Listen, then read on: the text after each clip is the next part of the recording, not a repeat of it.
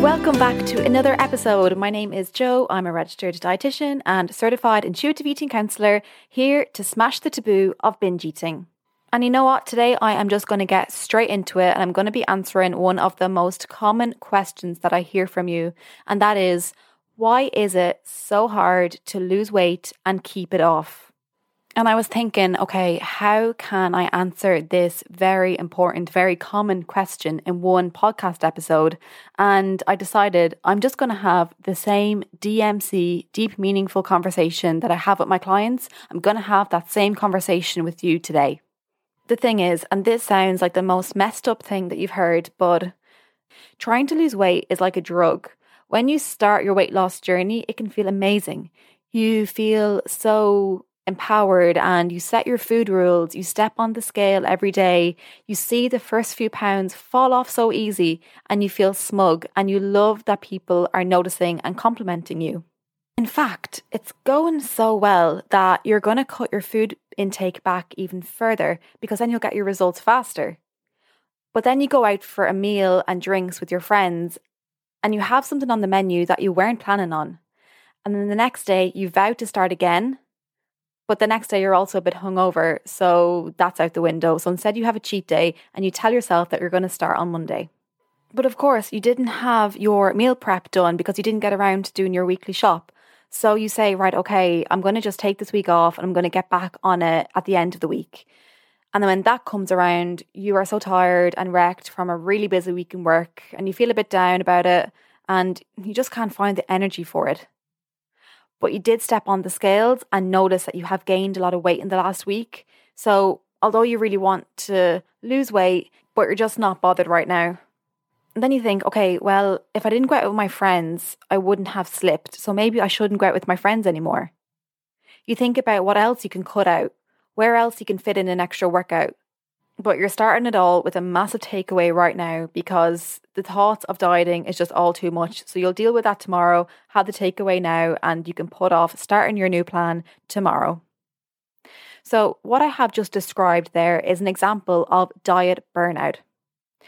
Diet burnout isn't written in any of the medical literature, and you may see some different descriptions knocking about. But basically, diet burnout is being worn out by the cycle of starting new plans to lose weight that end up with binging a couple of days later.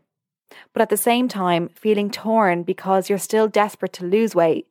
But deep down, you know that you have done this before and you can't just go with another diet. Diet burnout is sometimes called diet rock bottom. And in the book that I'm reviewing at the end of today's show, there's a whole chapter on it. Hitting diet burnout or diet rock bottom is common in chronic dieters, and it's inevitable after years of restricting calories. Just like feeling burnt out in your job, reaching diet burnout can lead you to feel completely wiped out.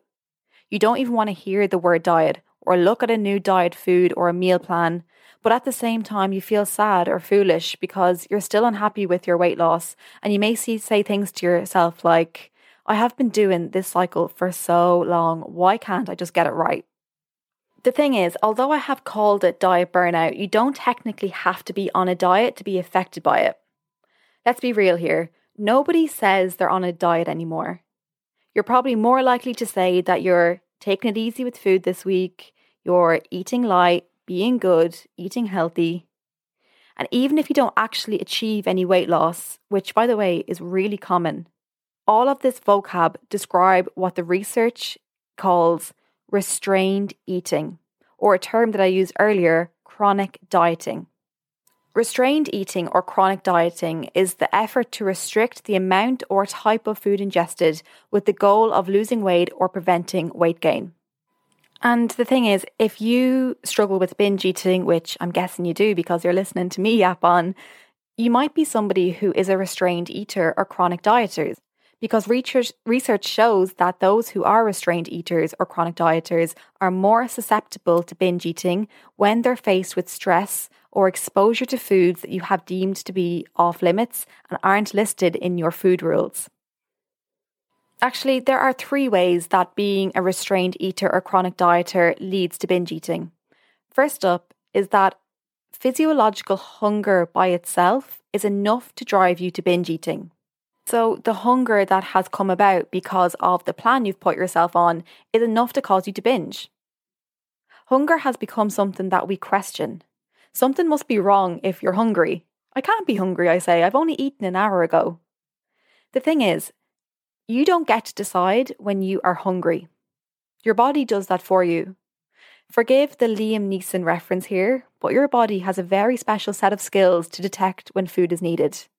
Skills such as fluctuating hormones, the ability to detect lowering blood sugar levels, and how full or empty your stomach and intestines are. The second way that being a restrained eater or chronic dieter leads to binge eating is that following hunger, attempting to continue to deny yourself food, leaves you susceptible to binge eating when something else comes along, like a stressful day or a bad mood. Remember in a previous episode, I spoke about the fight or flight response and how food can be used to calm the nervous system in times of high stress. And thirdly, when you have strict food rules to abide by, simply the thoughts of breaking one of these rules can cause a backlash effect in the other direction. This is something I've talked about before, and it's known in research as the abstinence violation effect, and it's basically the feck everything effect. I have messed up a little bit, so why even bother trying to continue? It's like you've dropped your phone and cracked the screen a little bit, so instead of just picking it up and moving on with your day, you proceed to whack it against a wall until it's completely smashed. Your reaction to the small crack was to say, well, it's fecked now, there's no point salvaging it. So now you have just binged and you probably have to come up with a whole new plan to quote unquote get back on it and start losing weight again. But that's the thing, it's never as easy to lose weight as it was the first time around. So as I said, dieting is like a drug and we're always chasing that first high that we had because that was the best one. Have you ever said to yourself, I wish I was the weight now as I was when I first started to diet? Trying to lose weight is one of the leading causes of weight gain. Just have to let that sink in for a minute. Trying to lose weight is one of the leading causes of weight gain. Studies have indicated that achieving weight loss with vast calorie deficits probably interferes with future weight loss attempts because taking in way less calories than needed makes your body think you must be in some kind of famine. Food isn't available right now. So it needs to get better at storing fat so that you can survive if food isn't around for the foreseeable. Did you know that when you are lying in bed all day, say you don't get out of bed for the entire day, you are still burning calories? Your body needs calories to perform all the daily tasks of being a body, such as keeping your heart beating, digesting food, contracting your bowels so you can poop. You burn less calories after a diet than you did before you started the diet. After a diet, you need to eat fewer calories to maintain your weight and even fewer than that to lose weight again. And that's a reason why you may find that you gain weight really quickly after your diet has finished or after you have come off your diet. Remember, one of the strongest predictors for weight gain is dieting. I want to just take a second to recognize that I know how hard this is to hear. From a personal perspective, I'm acknowledging the fact that I have not lived in a bigger body. I have lived in a body that is culturally accepted and nobody is banging on to me that I should lose weight. And I don't have friends or family who are giving me the once over to see if I've lost weight every time I meet up with them. It is hard not to strive for weight loss when society is telling you that your body is not acceptable. If you feel discriminated against because of your weight, by society, by loved ones, by your employer, I am truly so sorry, and please know that of course I believe that is not okay. Weight stigma is a moral failing and we have so much work to do. But wherever you lie on the weight spectrum, please know that you are worthy of help to overcome binge eating. And no matter where you are on the weight spectrum, you do not have to lose weight. You do not have to make your body smaller. In another episode, I'm going to delve into health at every size, which basically means that everybody is entitled to feel healthy and feel well in the bodies that they are in. You do not have to lose weight in order to be your healthiest self. And we have lots of research now to indicate that weight loss doesn't automatically mean better health. Another question I get at this point is, what's going to happen to my weight if I overcome binge eating? And firstly, it's a great question.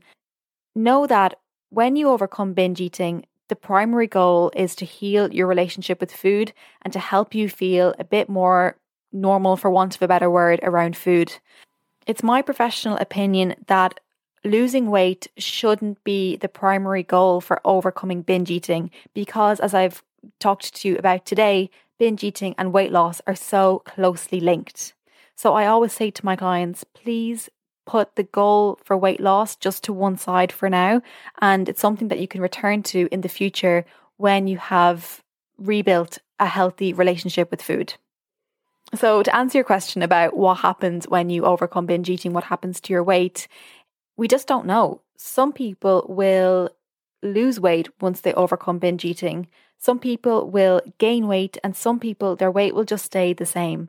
One of those three things is going to happen, but we can't put any pressure for one of them to happen because that's just going to create more tension, more rules, more stress around your relationship with food, which is exactly what we're trying to avoid. So for overcoming binge eating, it is helpful to put that goal for weight loss to one side. And if it happens, it happens. And if it doesn't, it doesn't. But if you do feel that you're at the diet burnout stage, my advice to you is to scrap the rule books, at least for a while.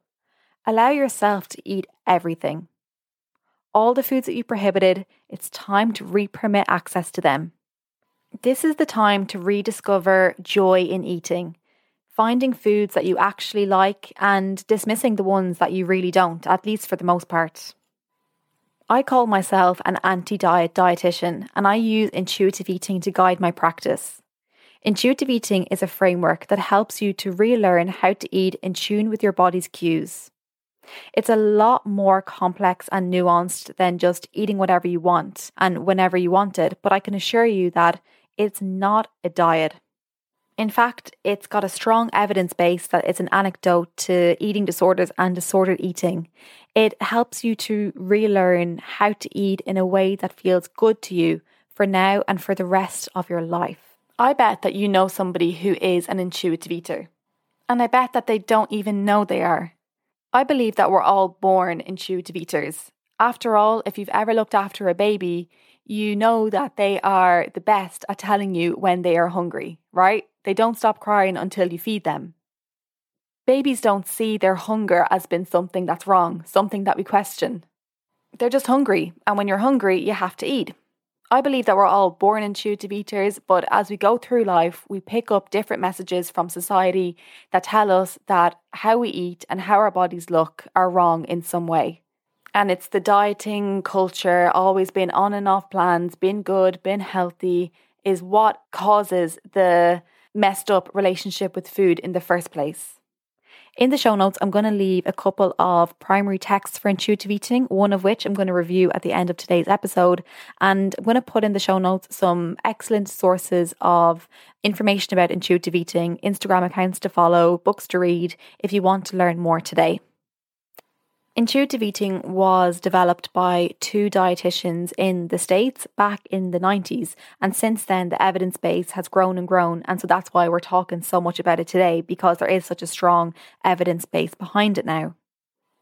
You may hear people, such as myself, call themselves intuitive eating counsellors. And the two dietitians who created this framework, intuitive eating, they also created a certification process. So healthcare professionals and non-healthcare professionals can take this program to call themselves certified intuitive eating counsellors. And thankfully, all intuitive eating counsellors can be found in one place. There is a directory, so I'll link you to the directory in the show notes as well, so that you can find an intuitive eating counsellor in your area. When choosing an intuitive eating counsellor, it may be most beneficial to choose somebody who is also qualified in another healthcare realm, such as a registered psychologist, psychotherapist, dietitian, or nutritionist. Bringing it back to the initial question about why is it so hard to lose weight and keep it off. Intuitive eating is not a weight loss framework. Weight loss is never the goal with intuitive eating. But like overcoming binge eating, weight loss might happen as a byproduct, but it also might not happen, or your weight might just stay the same. Intuitive eating is something that you can do for the rest of your life though, and it has been shown to be beneficial in eating disorders, disordered eating, and binge eating. But of course, there is no pressure to start anything. If you are happy with how you are eating now, continue with that.